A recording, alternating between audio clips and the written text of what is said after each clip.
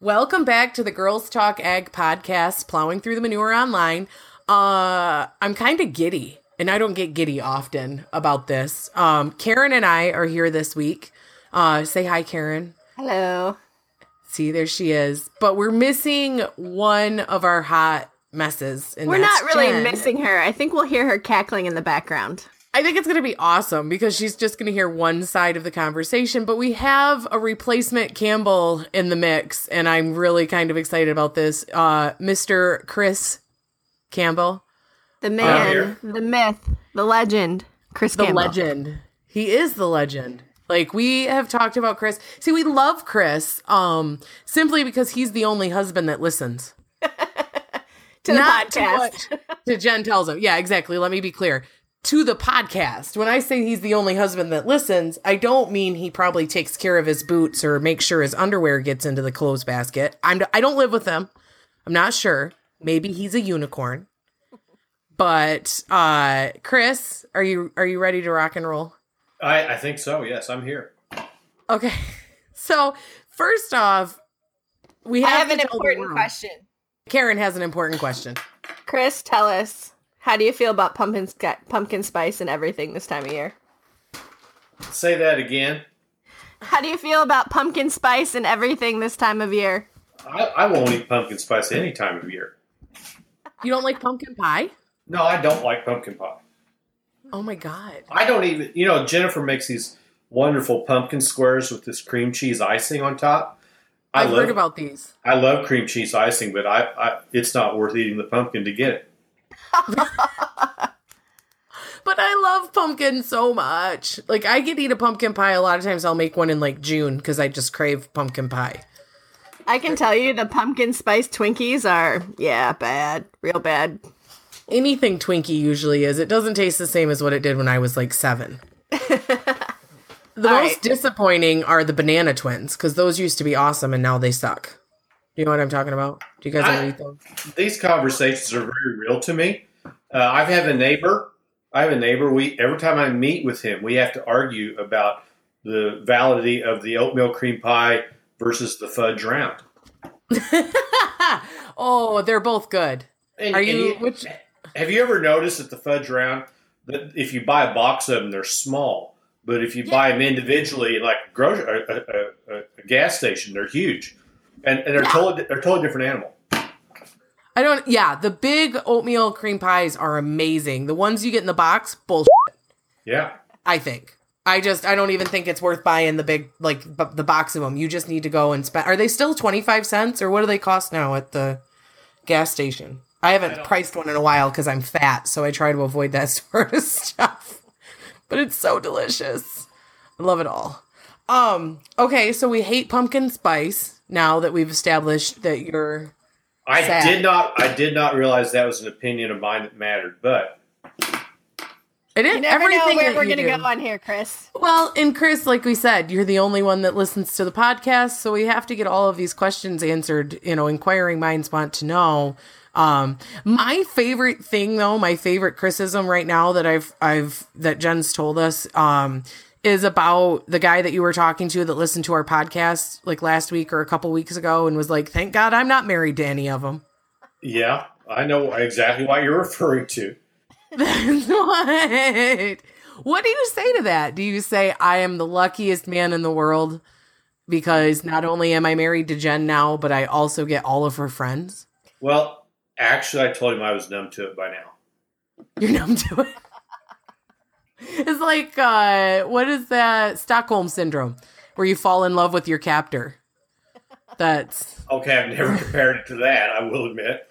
Well, I just did for you, so there you go. It is like Stockholm Syndrome for you, but... And now he's going to use that, and he's going to be like, but that's what Angie said, not me. That's what... So it's okay, because Angie said it.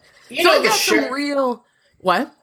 The sharing of information is a good thing at all times. And I think sometimes you got to sacrifice a little bit of privacy, dignity? maybe, to get dignity. It's a two-way street, and some people are more comfortable than others, and I've learned to become more of a well-rounded person and be a little more comfortable with it, I guess. I'm going to have you talk to Carl, because right now, anytime the podcast comes up, his eyes glaze over and he pretends that it's like my imaginary, like he literally acts like it's like imaginary friends. Like Jen and Karen are people that I've made up. Is Carl good with people in person? Yeah, he's a merchandiser guy, so he works with farmers, but I guess good with people in person would be, he can have good conversations, although I can tell now that I know him, it's like pulling teeth. Like he'd much rather not be talking to anyone. Well, so I think that I'm able to live through, this imaginary world easier than I am in the real one. Yeah. See, I am too, and he kind of is just like... It's because he can mute us. It's because he can use the mute button. That Chris can? I'm sure he muted me a long time ago on the Twitter. So real questions, though, because I really have some real questions, because I think that you have some really good knowledge, or really good insight, or you've been around long enough to where... I just think that you can lend some really good stuff to the younger people that are listening. I want to hear, how did you get started farming? Like, you just grew up knowing you were going to farm, or how did you get, tell us that story. Tell us about young Chris Campbell.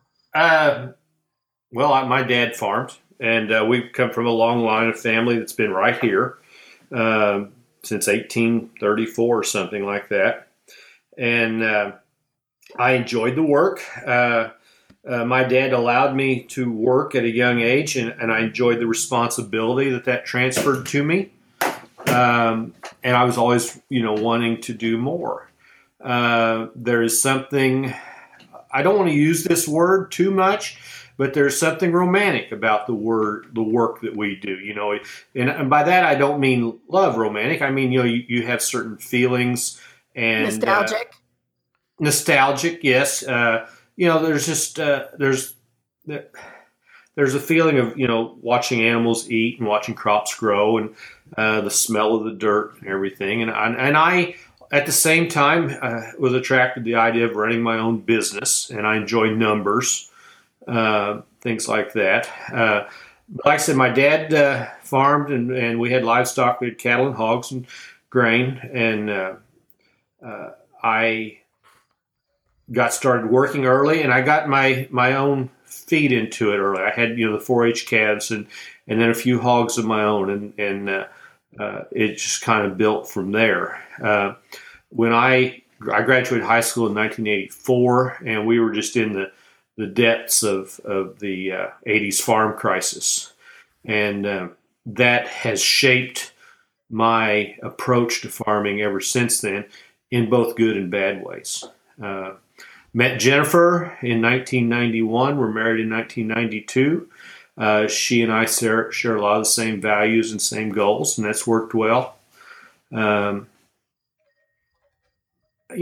kind of funny if you focus on where we're at exactly right now. It always seems like a struggle, but if you look back 10, 20 years, even when times were worse than they are now, you'll have mostly good memories. So I don't know. As my dad said, it's all he ever thought about doing. And once I got involved with it, he could see that I had got the bug, and he can see now that my kids have the bug. It's a very fascinating field.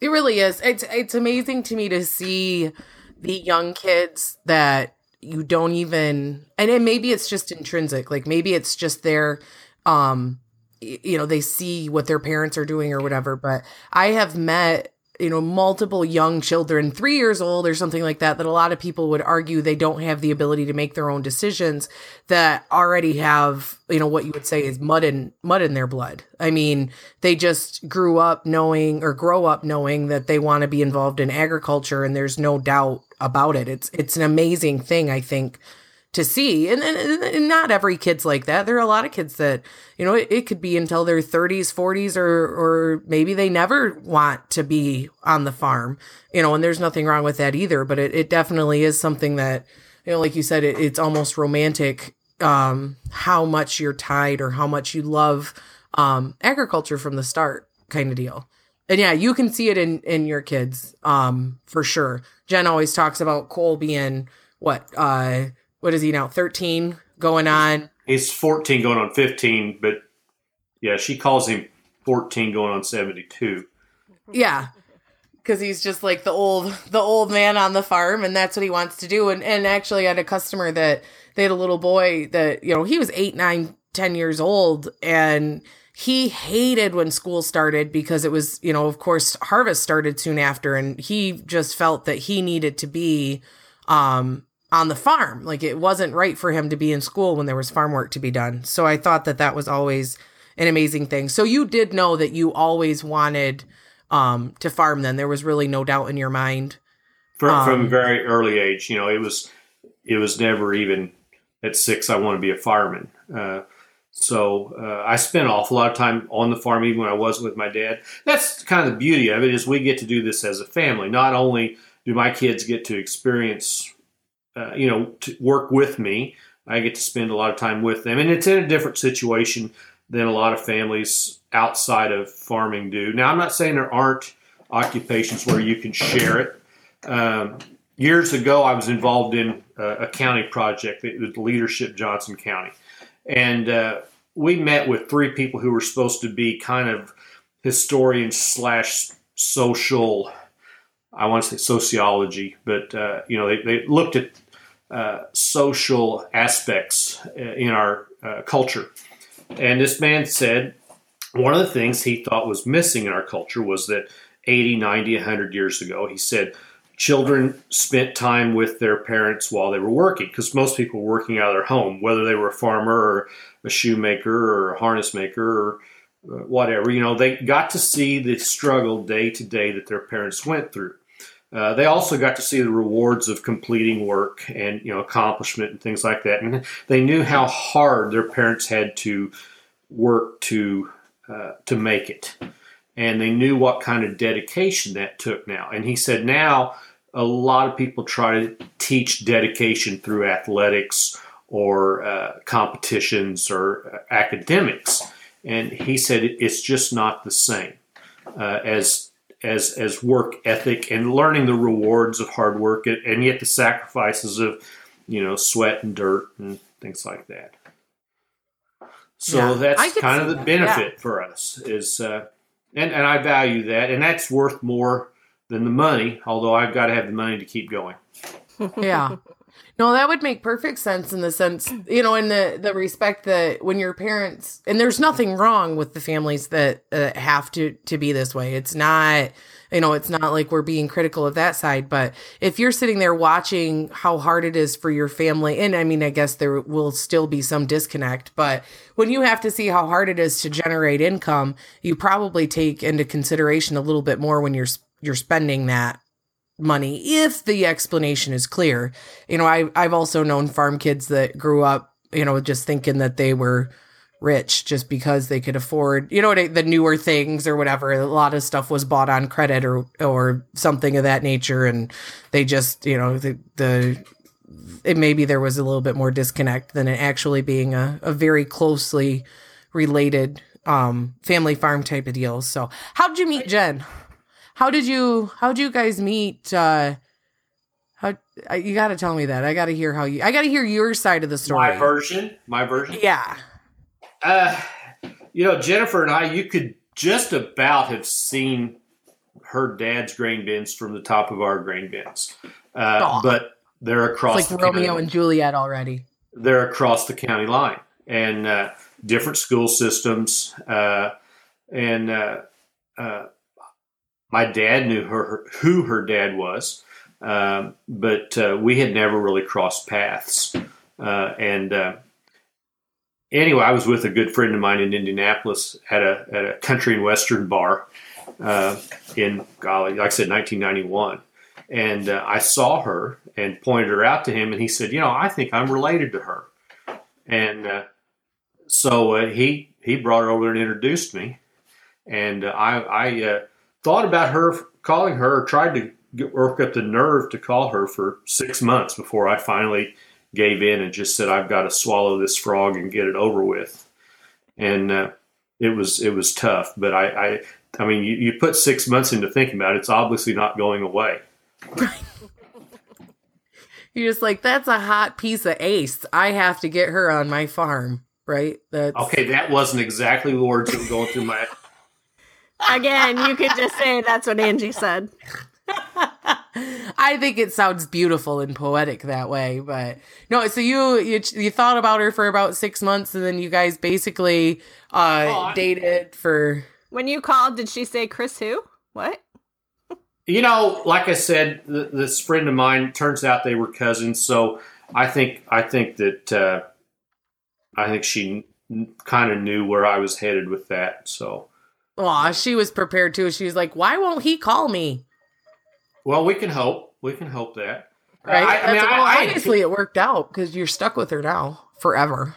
I intended to call her quicker than that. I'm just not very.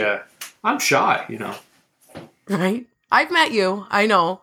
Sometimes you're a little shy. Well, most times I've met you, we've been drinking, so.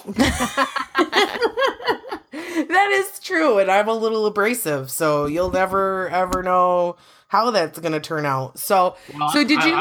I'm a little more outgoing, so. Once you've been drinking, you should have, did you and Jen start drinking early this morning? Because you should have. She said it'd been kind of a rough day. I'm gathering by her Twitter that it'd been a little bit of a rough day there. You know, it is more work for us to get ready to go to the field than it is to actually go to the field.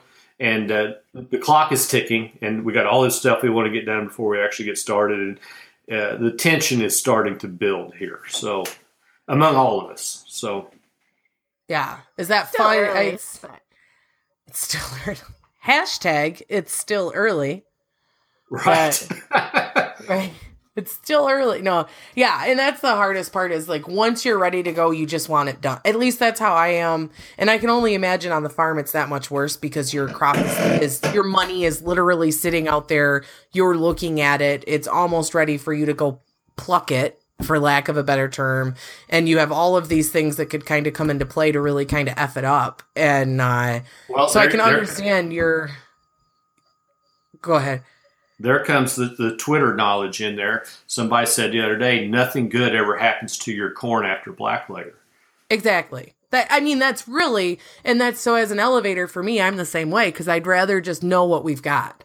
Like, I'd rather you just go out, and I don't have the emotional tie to it that you guys do because I haven't spent I've spent the last several months, like, trying to plan or thinking about it or, whatever it may be, but not in the same standpoint as what you guys have. And I know for me, the anticipation leading up to harvest is very, you can almost cut the tension with a knife sort of deal, and then it starts and then it until you get to about 85%, you still have a boatload of questions, at least for me, like how things are going to go, what the rest of the year is going to look like, what the market's going to do, how many bushel are going to come your way, blah, blah, blah. And I freaking hate, August, September, because you've already basically made it through the bulk of your production weather and you're just waiting for harvest to show up kind of deal. It's my least favorite time, at least, of the year for me. My least favorite time is spring. Is it really? Yeah. The weather, Yeah. On April 15th, you're going to plant your corn over the next 8 weeks, but you don't know when. You don't, is it going to be a nice, easy slide in 10 days or is it going to take the next 40 days in and out? And what kind of problems are you going to have? But it's more work for me to worry about it than it is to actually do it. Yeah. Whether it's spring or fall. Yeah. I think 99.99% of farmers would agree with that sentiment is it's the what ifs eat you up more than the actual process of getting everything out. When it is raining on April 25th, you're just a mess and you're exhausted. Once you finally get to work, you feel better. You feel energized. You can see the sun, Yeah. So, yeah. And by the sun, I mean you can see something positive. I don't necessarily mean just actual sunlight. Yeah. Yeah. No, I understand what you're saying completely. It's just the light at the end of the tunnel's there, and at least for the most part, you have a pretty solid understanding that it's not a train at that point. Right. Or at least you hope to God it isn't. I was going to ask you, how did you get started? Did your family always have pigs? Or how did you get started? Because, Jen talked about in a couple shows ago, 98, the hog crisis, right? And buying a pair of shoes. And she told the story of buying you boots for Christmas. And, that's the best Christmas present I've ever had. She was so nervous, and she never really said how it turned out, but she'll always remember that was the Christmas present that she got you, was that pair of work boots. But, did your family always, do you say grow hogs, or is that weird? You raise hogs. You raised hogs. Okay, so did your family always raise hogs, or was that something that you decided you wanted to do in addition to row cropping? My dad had hogs. My dad had hogs since he started farming. My dad's dad actually was just he worked in Indianapolis and had a small acreage attached to the farm we're on now, and he had a few animals. But my great grandfather was the one that my dad worked with and got started farming with. Okay, and he would have had a few hogs, but it would have been intermittent. It would have been like I bought 5 gilts and they're going to Faro, and then when they're gone, the hogs might be off the farm for a while. It wasn't a full-time gig. My dad, when he started farming, he had hogs full-time. Okay. And now, at that time, this is in the 60s when my dad started farming, most of the livestock farms in this area were tenant farms. You would have a doctor's family in Franklin, in our circumstance, that owned the farm and would invest in the building. So you would raise the livestock on shares with them, and Dad did not own any facilities. Okay, and that was very common through here. Was a farm that was rented this way as opposed to the way it's looked at now. And the family decided to sell that farm while I was in high school, and Dad was at a stage in his career where it just didn't make sense to continue on with the livestock, and but I was able to take what resources we have and get started back into the hogs and cattle. Cattle has always been kind of a hobby, more for me. Now, my dad fed cattle as part of his enterprises, but I haven't. Okay. We just kind of mess around with the cattle. You've just fed them because you like cows. Yeah. Kind of deal. Yeah, I always tell everybody that I started farming because I like to moldboard plow, I like to cultivate corn, and I wanted to feed cattle. And now we do almost all reduced tillage. I have a big sprayer that I douse everything with herbicides to control the weeds instead of sitting on a tractor all day cultivating it.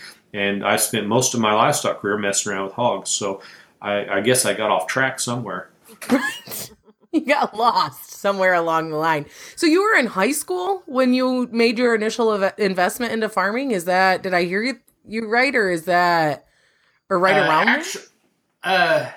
Of course, I always had 4-H calves from the time I was 10, and I considered them an enterprise.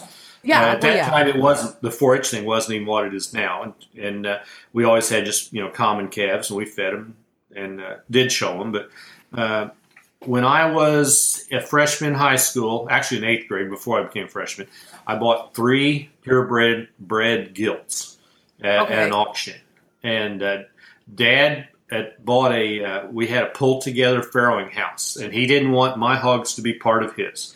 And so I started farrowing with those 3 gilts and fed the pigs out from those. And turned out that we bought these 3 purebred gilts, and they didn't do very good. And over the years, we had to learn to kind of adjust that sort of thing. But about the time that I started raising hogs, Dad was getting out. That's when we moved off that farm, and I started building buildings in '86. And we had a few older buildings. We poured some concrete in, fed the hogs just outside. Had sows in dirt lots, and it just pretty common. I don't know. It's just amazing to me that because you guys are still, and maybe it's a little bit more prevalent in where you're at in Indiana or whatever, but to not have the commercial, because you sell on the open market side of things. You're not growing or raising for someone. You're right. You guys are on your own kind of deal. The word you're looking for is independent. Independent. Yes. Yes. Independent hog production in Indiana is still pretty strong. There is not the gigantic Smithfield operations right now. I mean, I'm not going to say it's not coming this way. In fact, I know that all the big farm in Southern Illinois, can't think of their name right off the top of my head. They've got a Mashop. So they've got a farrowing unit 30 miles from here. But there's a 500 sow operation with two brothers running north of me, and there's a family operation up here with 1,400 sows. That is, they're doing their own contracting. They're pushing their finishing hogs onto other farms. There is still, there's an independent stock. There's two independent stockyards within 35 miles. I've got several outlets for my hogs. That's awesome. There are very few. Any contract barns that are around here are generally being contracted by another farm, independently owned farm. Okay. And I mean, I can't speak for all of Michigan just because, of course, I don't know. I just know a lot of the growth that we're seeing now because you have that cold water plant that just got put up in southern Michigan, which is amazing for our pork producers in the state because prior to that, we had to truck out of state. I have one customer that's north of Grand Rapids by about an hour, and he was shipping hogs into Pennsylvania to be processed prior to this plant coming up.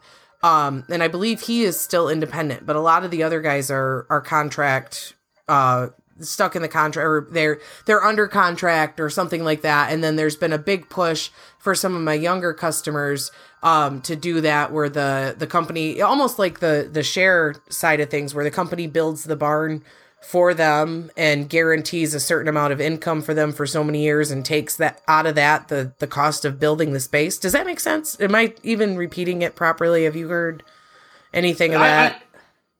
I had not ever seen the paperwork myself. Okay. Yeah, I know. But you know have the type of arrangement you're talking about. Yes. Yeah, and that's kind of interesting to me because it's almost like a share thing for the first 10 years or whatever, and then it's yours. I think. I don't know. Well, I have a different take on that type of operation. In my opinion, these gigantic hog conglomerates, for lack of a better term, they could not finance all that on their own. Yeah. And they're moving out, and they're moving the disagreeable portions of hog farming onto the contract farmer. The contract farmer gets to repair the barn. He gets to borrow the money to build the barn. He gets to handle the hog manure from the barn. But you're burning up your collateral for this other entity. They couldn't borrow money to put up 80 different confinement barns, but they can get all these other people to borrow money for them. And so you're taking your assets and putting them on the line for this other company. I don't like it, but apparently it's the way of the future. Because we're kind of getting run over a little bit here. The margins are getting really lean in the hogs, and but like I said, in my area now, and when I say in my area, in Johnson County, there's only 3 commercial hog operations left. Okay. But east of me, in a corridor about 70 miles north and south, there's still quite a bit of independent hog production going on. It's interesting to see. It's just interesting to see the difference in everything because of the fact that, I don't really know, and I don't know how Iowa works. I just know that across the countryside are these dotted hog setups, where you've got two or three large barns sitting beside each other in the middle of nowhere. And that's what you have. That's what my guys have in Iowa, but they don't own the hogs, but they do take care of the manure. So they own the buildings and they take care of the manure, but they do not own the actual hogs and don't have anything to do with them. So that's what I wondered. Go ahead, Chris. You're paying a flat rate per space, and of course, I think in many instances there are performance what's the word I'm looking for? Performance benefits. If you have your death loss is less than this, you might get a bonus. But like I said, I don't know much about it. No one has ever approached me and said, would you like to put hogs in your buildings for us? Yeah. Would you, if they did? Right now, I'm still interested in owning my own hogs. Yeah. And not to put you on the spot, but my buildings being, as we were a farrow to finish operation 5 months ago, They're not exactly what they're looking for either. I mean, we have renovated to make them into what they are now. These big operations, they're looking for multiples of so many head, that they can move in at one time, and might require a little bit of finagling to get the maximum production out of it. Gotcha. Yeah. I mean, and that's, I guess I understand. It's just an interesting thing to see, just because of the fact that the growth continues to be there, and at least the growth in demand, but then the growth in supply is there. The thing with hogs that's so different than cattle, for instance, or a row crop or something of that nature, is that you can finish them pretty quickly. So you have such extreme swings, it seems, in the market, because you can have, you have one spot where all of a sudden there's a fear over loss of supply or something, or an increase in demand, and all of a sudden the market rallies as a result, and then it takes a matter of a couple months for suddenly, we have too much out there or whatever, and then next thing you know, you're down at levels we're trading at right now, and you're wondering how the heck you're gonna make black ink out of red, so to speak. It seems like in hogs. Hogs are very responsive. It doesn't take that long for one sow to become 10 pigs to become 25 pigs every year. It's just so amazing. It's a very short cycle. Yeah, because it takes what? It takes 6 months to 6 finish. Months. It depends on. Years ago, we were trying to get down to like 24 weeks. But since then, slaughter weights have climbed so much, we're back up to the 180 days. Every now and then we'll ship some out of 165, but on average, 180 days on our farm. Yeah, so it is so damn responsive. It's almost like rabbits. They're all, to a certain extent, except for they're more of a pain in the ass. The genetic improvement in the hogs in terms of growth, feed efficiency, and the reproductive traits is just, in the past 20 years, it's been enormous.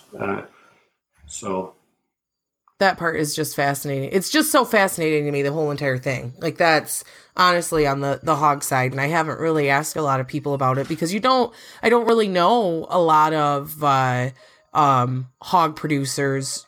I do, but it's never really been one of those things where you sit down and are like, okay, tell me about your hog barns.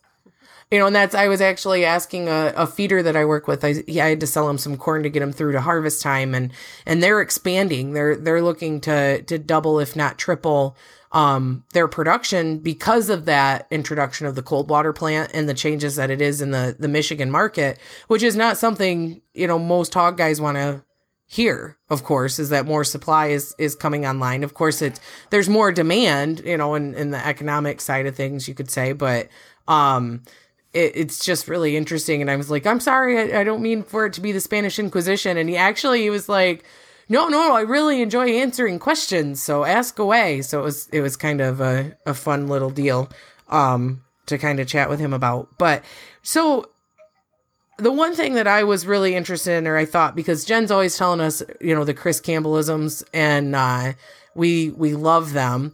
But with you having experienced farming for as long as you have, we talked about it in last week's podcast with Kelly Watley there, because they started around the same time that you and Jen did.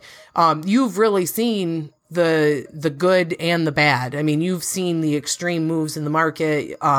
You know what it's like to not be able to see ends meeting anywhere, and knowing that you have to try to figure out how to put another crop in the ground or grow, raise more hogs as you go forward. What would you say your advice to farmers is, to young farmers now? Well, I don't know if I'm qualified for that. Oh, you're definitely qualified. You're married to Jen, so you're an expert. Right. I don't really know.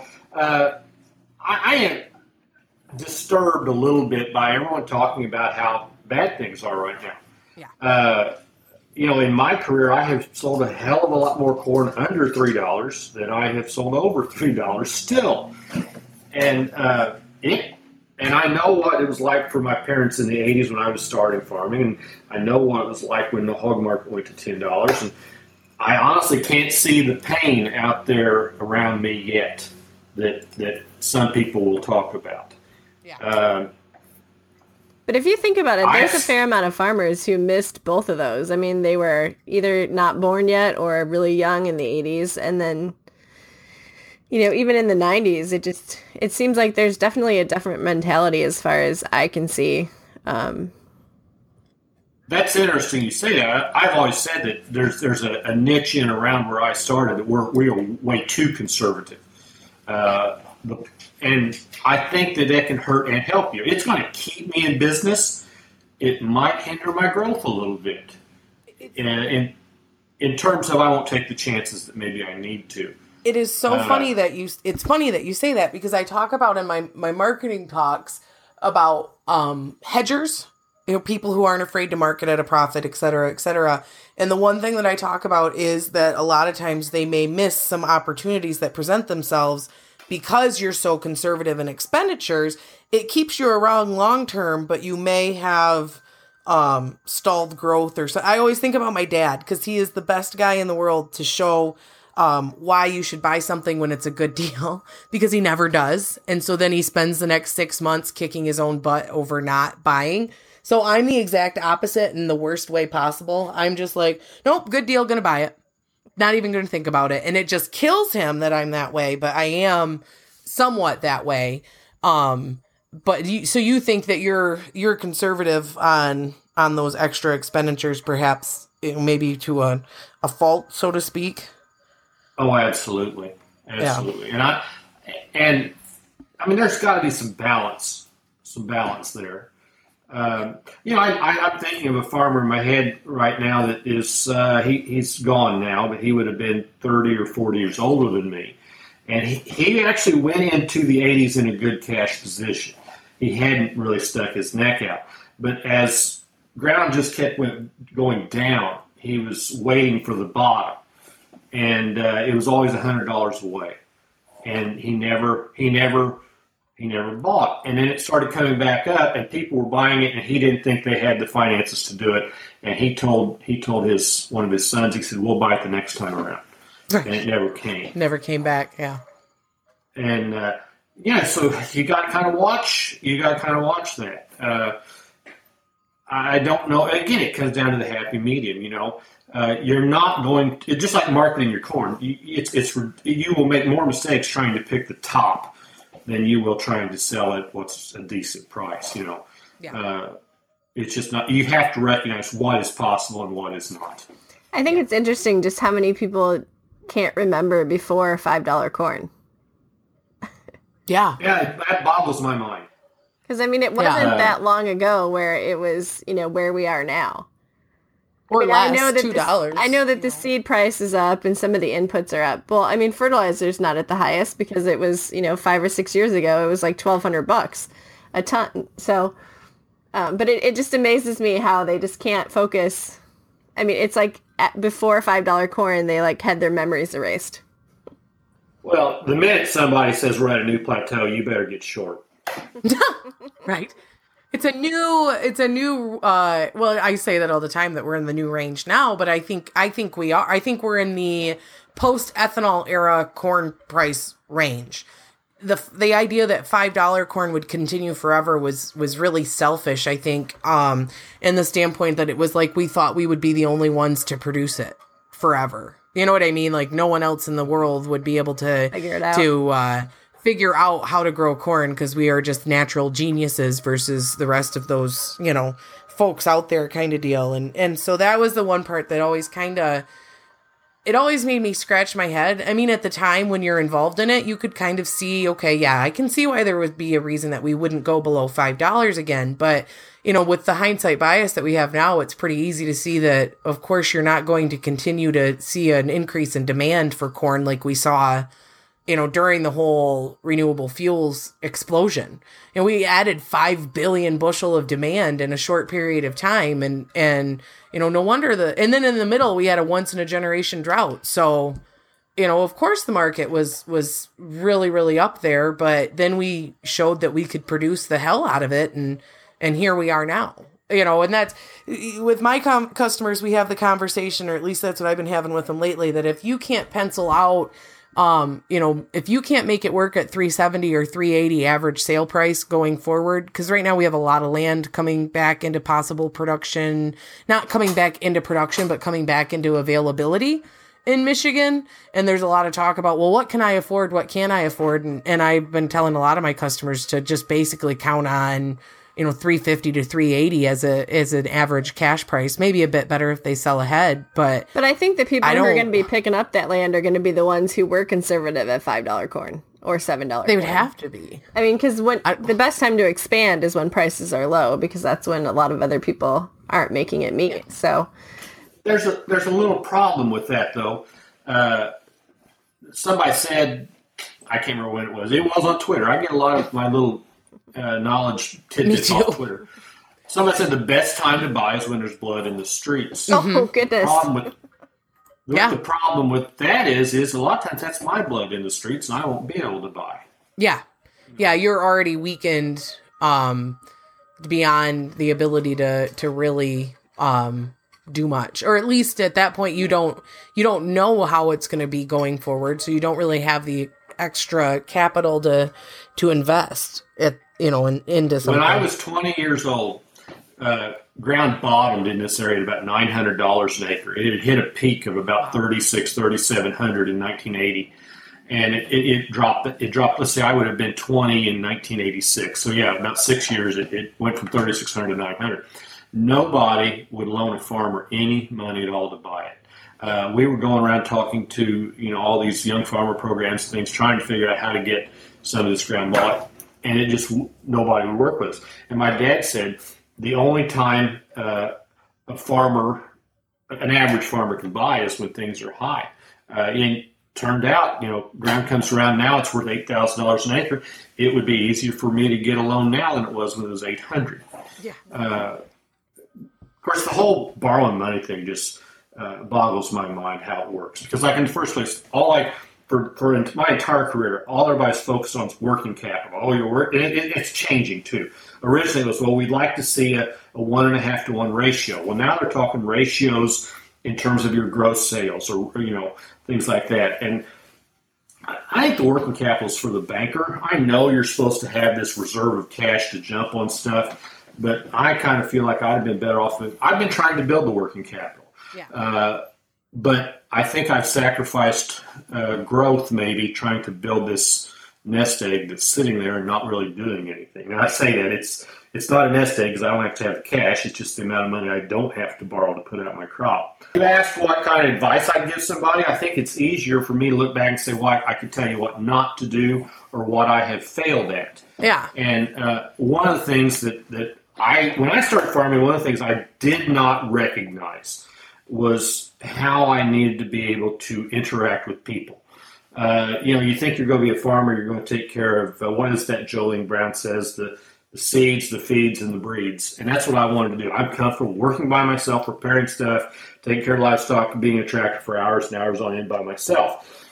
But in the end, you can't have people around you, whether that be your family, whether that be the people you rely on to work for you, labor, or the people you do business with, or the people you want down the road to be your prospective clients, building those relationships. Yeah. And my people skills, that is one thing I really wish I could have. I wish in a class in high school or college they would have said, here is how you deal with people, because that is I've completely failed at that one. I feel like maybe I haven't, but we're most critical of ourselves. I don't think you have, because I have enjoyed when I've met you, but I don't have anything to give you. So it doesn't really matter. Like, what I think really is like on the bottom of the list of importance. But, I think you and Jen both are great at telling your story, so to speak, even though you may be the quieter version of the two. Well, I'm able to do it through this magic wall of the internet where no one can actually see me. That's why we podcast, Chris. Right? That's just it. And that's Jen's making a YouTube page, and I'm like, so we'll put pictures up of random things. But did you got started on Twitter after Jen did then, right? Because you were on... I got to ride on her coattails there. I picked up a lot of followers quick because of that. Well, that's what I was going to say, because you didn't have Twitter. The first time we met was that Top Producer in like 2014. So it was like 3 years ago, almost 4 years ago. And you didn't have Twitter. I was looking this up. I looked it up. February 14 was when I got on Twitter. Okay, and so right after. It it took me like a year and a half to get to 1,000 tweets, and I'm still only at like 2,600. Right. I do that in a day. That's. So I like to think of myself as being more of a quality rather than quantity kind of person. I'm almost offended. I always tell Jennifer that, you look at some of these huge Twitter accounts, they might have 10,000 followers, but they've got like 100,000 tweets. Yeah. I've got 22,000 followers, and I've only had 2,600 tweets. That's nearly a follower per tweet. Look at that. You're amazing. Now I have to look at my ratio because this is just embarrassing. Okay, I only have 50,000 tweets, so it's okay. It's well, I mean, like I said, I picked up the first 700 or 800 followers just by being Mr. Plowwife. So right, Mr. Plowwife. I love that because I don't think Carl would ever call himself Mr. Goddess of Grain. In fact, he visibly gags if anyone ever calls him that. You can see him like a part of him slowly dies. The funniest part is he knew me on Twitter before he knew me in particular, but so it was always, it's a fun thing. And it's what I think Twitter, I mean, I was going to ask you cause you're a dude, so it's a little bit different for you, but you've really kind of developed some good relationships through Twitter, right? With other farmers and learn, like you said, learn things and. The Facebook thing, Jennifer will tell you, I'm sure she has. I lurk on her Facebook. It's some entertainment and gossip for me. Right. And I figured Twitter would be the same. I figured it was just some stupid platform to make jokes and things like that. And it is. There's some damn good humor on it. Dwayne Faber. But I can honestly tell you that I wondered if I ought to sort these people into 2 Twitter accounts, or Jennifer says I need to learn how to do a list or something. But I think I've made money off Twitter. I think Twitter's made me a better marketer. I think that Twitter has allowed me to broaden the perspectives I have. Because originally, when you make phone calls, you're talking to your buyer. You're normally just getting from the farm up perspectives. And man, I've been able to pick up perspectives of guys who trade, from the floor and don't know anything about what's going on out in the country other than what they're picking up off Twitter. Yeah. And I've gotten a lot better handle on the backyarditis thing. Yeah. Both just knowing what the weather is out there, plus seeing somebody else go through a severe case of backyarditis and me not. I've been able to say, wow, I got to make sure I don't get into that. Yeah. And there's just, you get to follow a few bearish people that are overly bearish and a few overly bullish people, and you get kind of a balance, and it's really helped me out in terms of that. Yeah.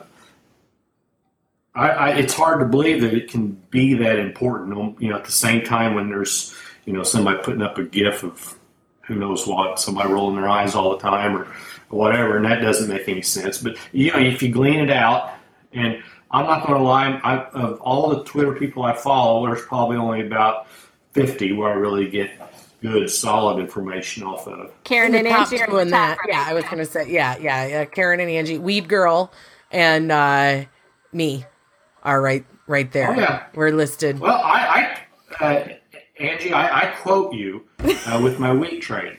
Oh. So, which one? What did you do? Because Jen mentioned it, but what? And you don't. I can cut it out later if you don't want me to share it. But what? About 2 years ago, you said I've never heard anybody bitch about having wheat contracted at $6, and I never have.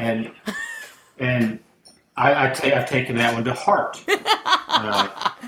I never have ever. $5.50, $5.25, $6. Never heard a guy bitch about it ever. I probably screenshotted it. My phone is just full of screenshots of little things like, hey, that's important, but I don't think I'll ever be able to find it again, so I'm going to take a picture of it.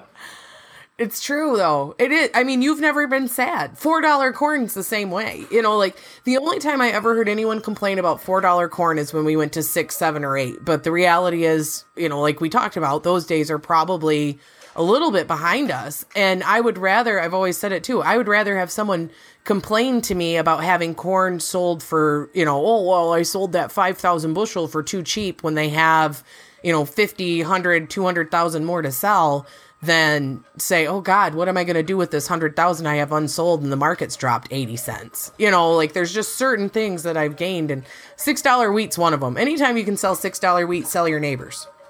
That's... when corn was, this is dating me here, but when corn was trading $2 all the time, we would always say that, selling corn for 250 or less, and was whether or not you got to stay in business. Selling corn for over 250 was whether or not you got to trade your pickup truck, which was more important.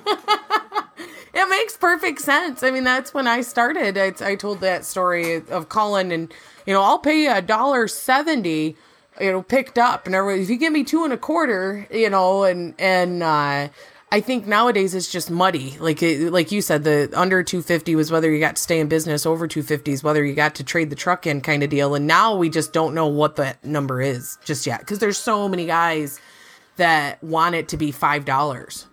And then when it gets to $5, they want it to be $6. Well, there's so many emotions involved in this whole trading corn thing, and I don't know how you disconnect them. I have a little bit of advantage. I'm able to talk over with my dad, and he's a little bit of the more old-fashioned type of marketer.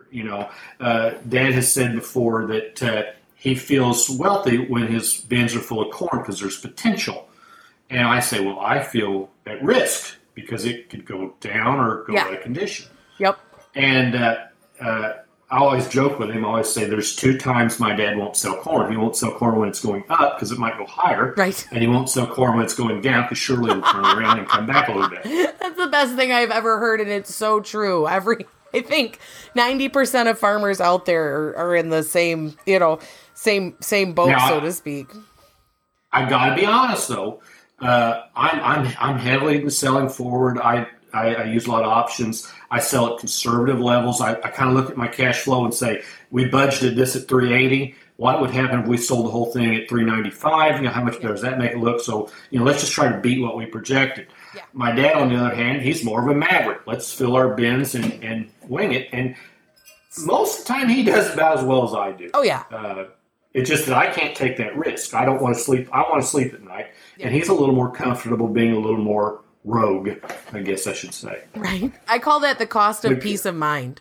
Your ability to give up, because it's opportunity cost that you give up when you make sales, right? So it's the same thing as going into the casino and you're up X amount of dollars and you walk out and say, well, I lost 100,000, and people look at you like, what? I didn't win the jackpot. You know what I mean? Like, you're still walking out ahead, a head's ahead kind of deal. And in my opinion, and I like I said, I don't have the emotional connection necessarily to the crop growing in the field as what you guys do, because it's different. I call it bushel babies kind of deal, where they're your babies. So what you grow is there. And I had one guy tell me a long time ago, and it made the most sense. You grow it to sell it. And so that's just like you raise your kids to push them out into the world someday, even though it sucks and you don't wanna.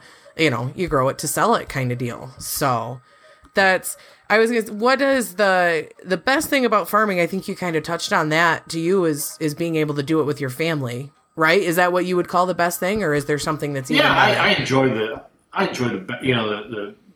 work varies so much. We get to do construction projects, we get to do mechanical repair projects, we get to, work in the field. And I enjoy running my own business. I enjoy the time flexibility I have, although I think that's a little misleading. How can most farmers out here are working 60 plus hours a week, but yet we claim we have all this freedom. Of course, with the hogs, you start to really cut into that again. As we've been changing our hog operation over from farrow to finish to just feeder to finish, that's one thing I keep telling myself is at least it wasn't a dairy. Yeah.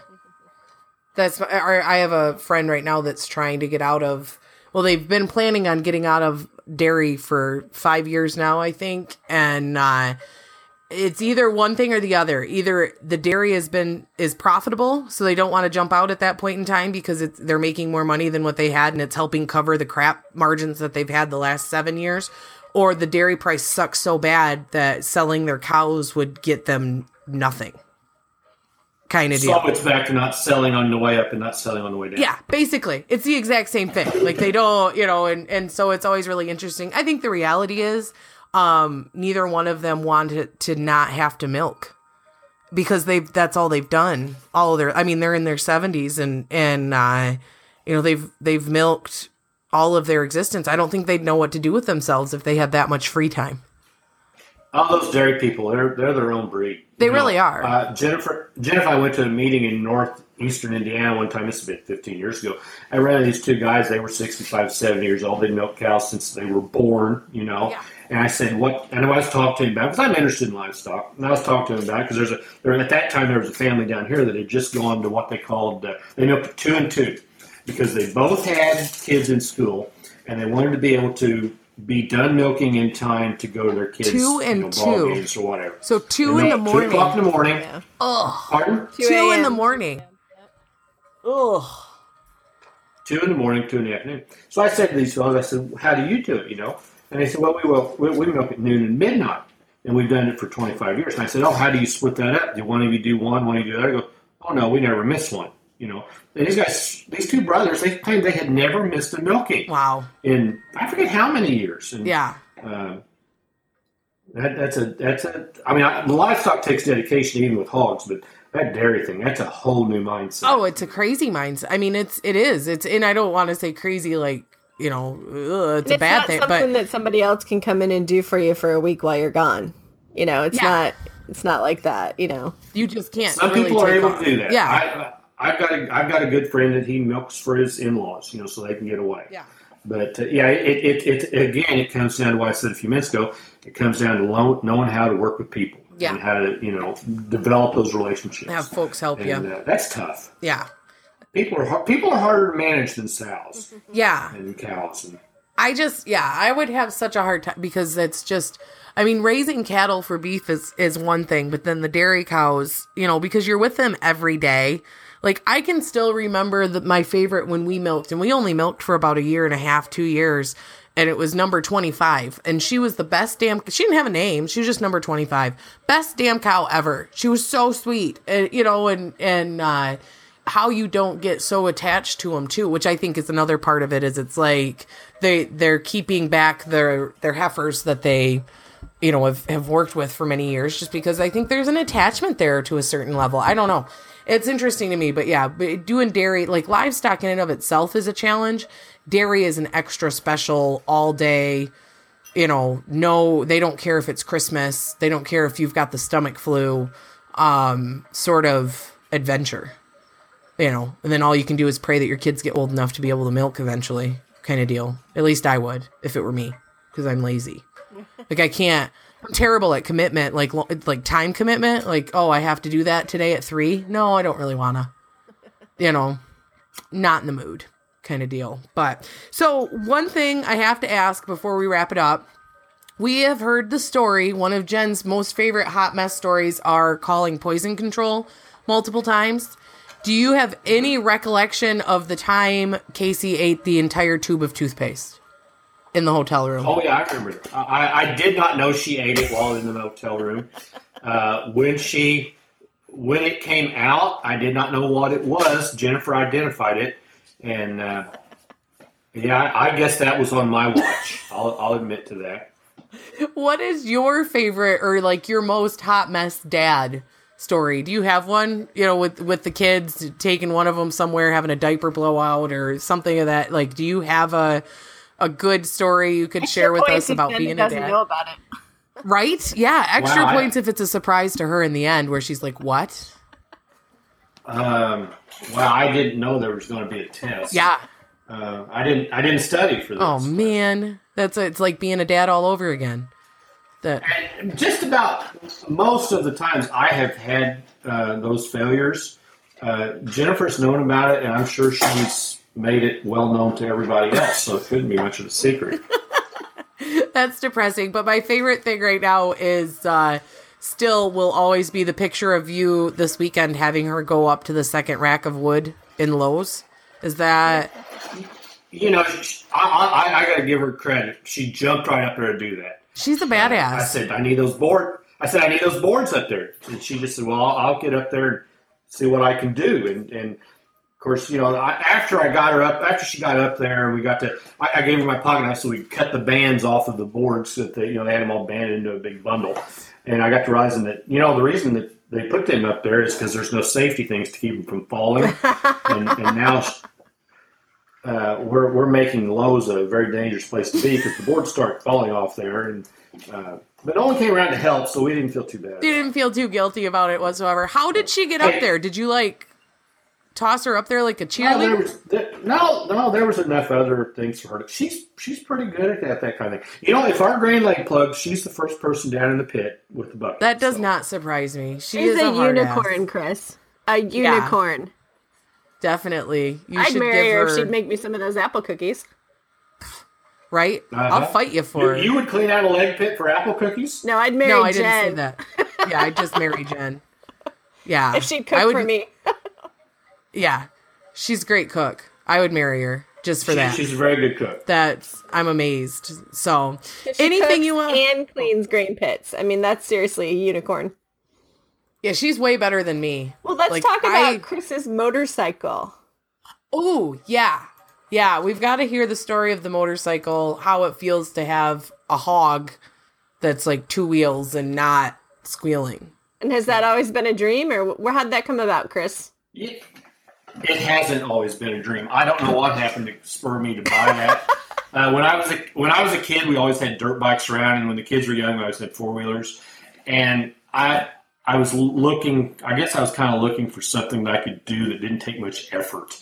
You know, if you get into horses, you got to feed them every day. If I don't use this thing for the next 6 months, it's just going to sit in the garage. I wanted something that was very low effort, but that we could enjoy. And I kind of like to get out and move around and look at the stuff. And I don't know. I got to look on the internet. You know, you sit there and you're burning up time. You can either go out and feed the hogs, or you can click on something else and stay in here another 10 minutes, get into the rabbit hole of the internet. Yeah. And I was on Craigslist looking at, you know, I've got all these favorites, you know, you pull up every day, you pull up the obituaries for local paper and make sure no one you know has died. And then, you look at certain news and the grain markets and the weather. Well, the next one on my list is the farm and lawn segment of Craigslist. See, anyway, one day I just kind of wandered off there on the motorcycles. Next thing you know, I spent 2 years looking at motorcycles on Craigslist thinking, well, I wouldn't mind having that one. And we bought, Jennifer will support anything I decide to do. She's really good. She's a very supportive person.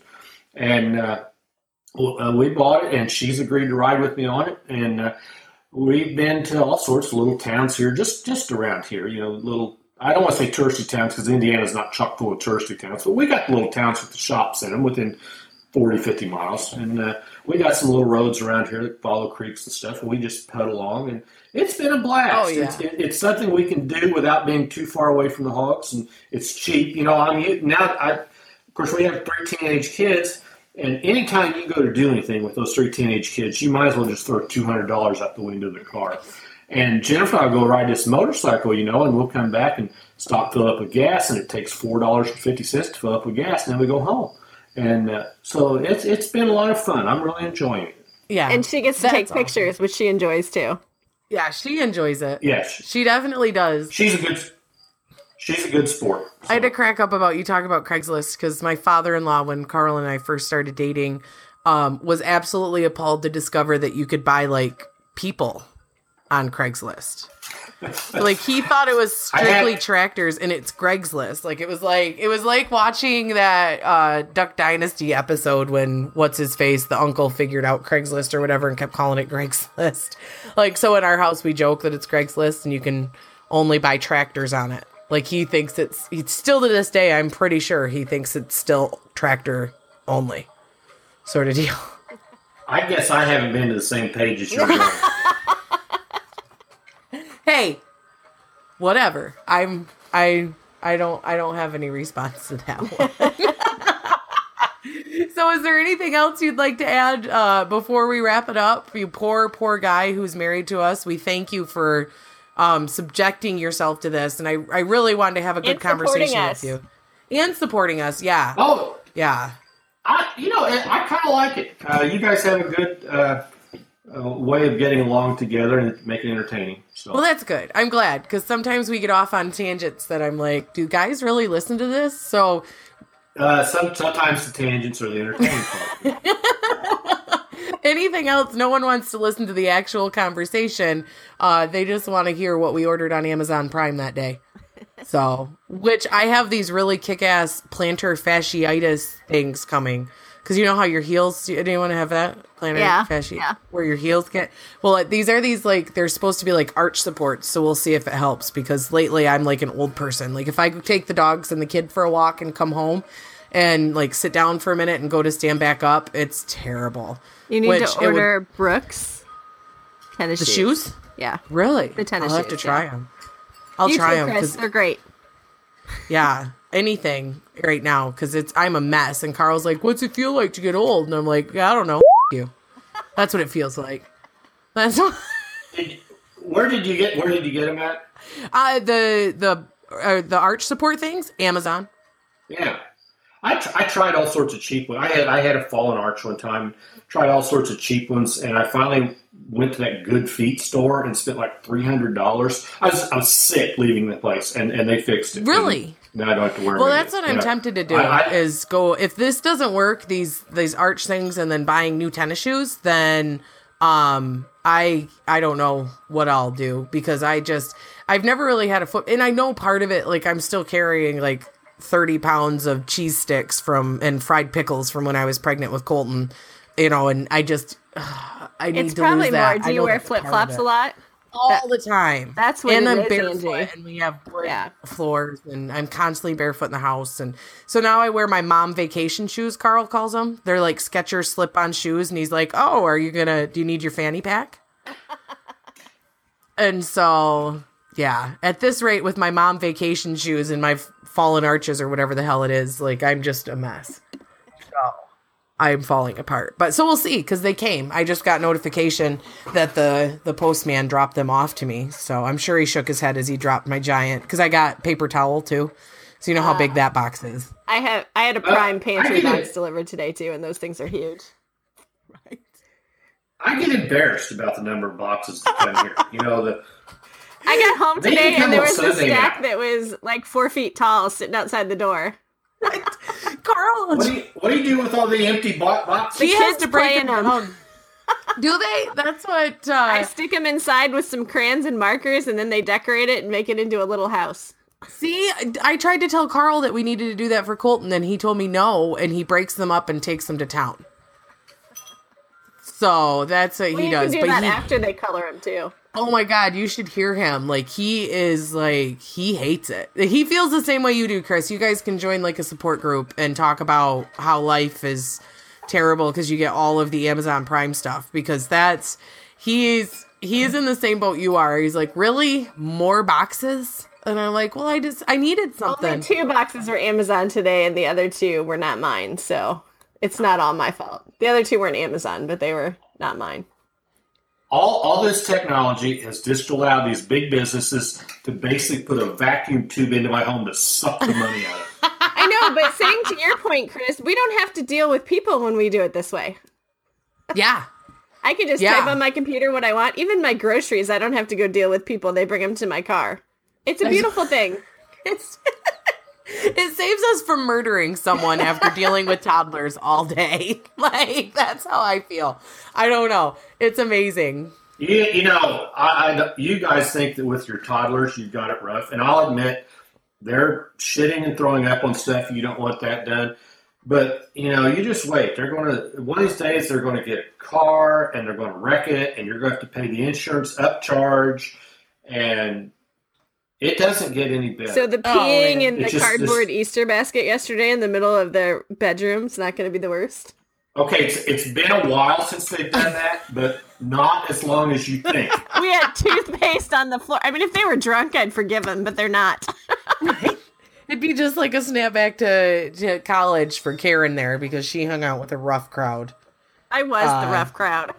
She was the rough crowd. I was not. I was an angel. I was just stoned most of the Whatever, time. you weed smoker. Right? You weed head. Go. So, all right. On that note, then, we really appreciate it. Yeah, Chris, we thank you. Like, we really do, and we appreciate the support and your ability to just kind of roll with the punches, and you're definitely our favorite husband to the hot messes that is Girls Talk Ag. Even the ones we're married to, we like you more than them sometimes.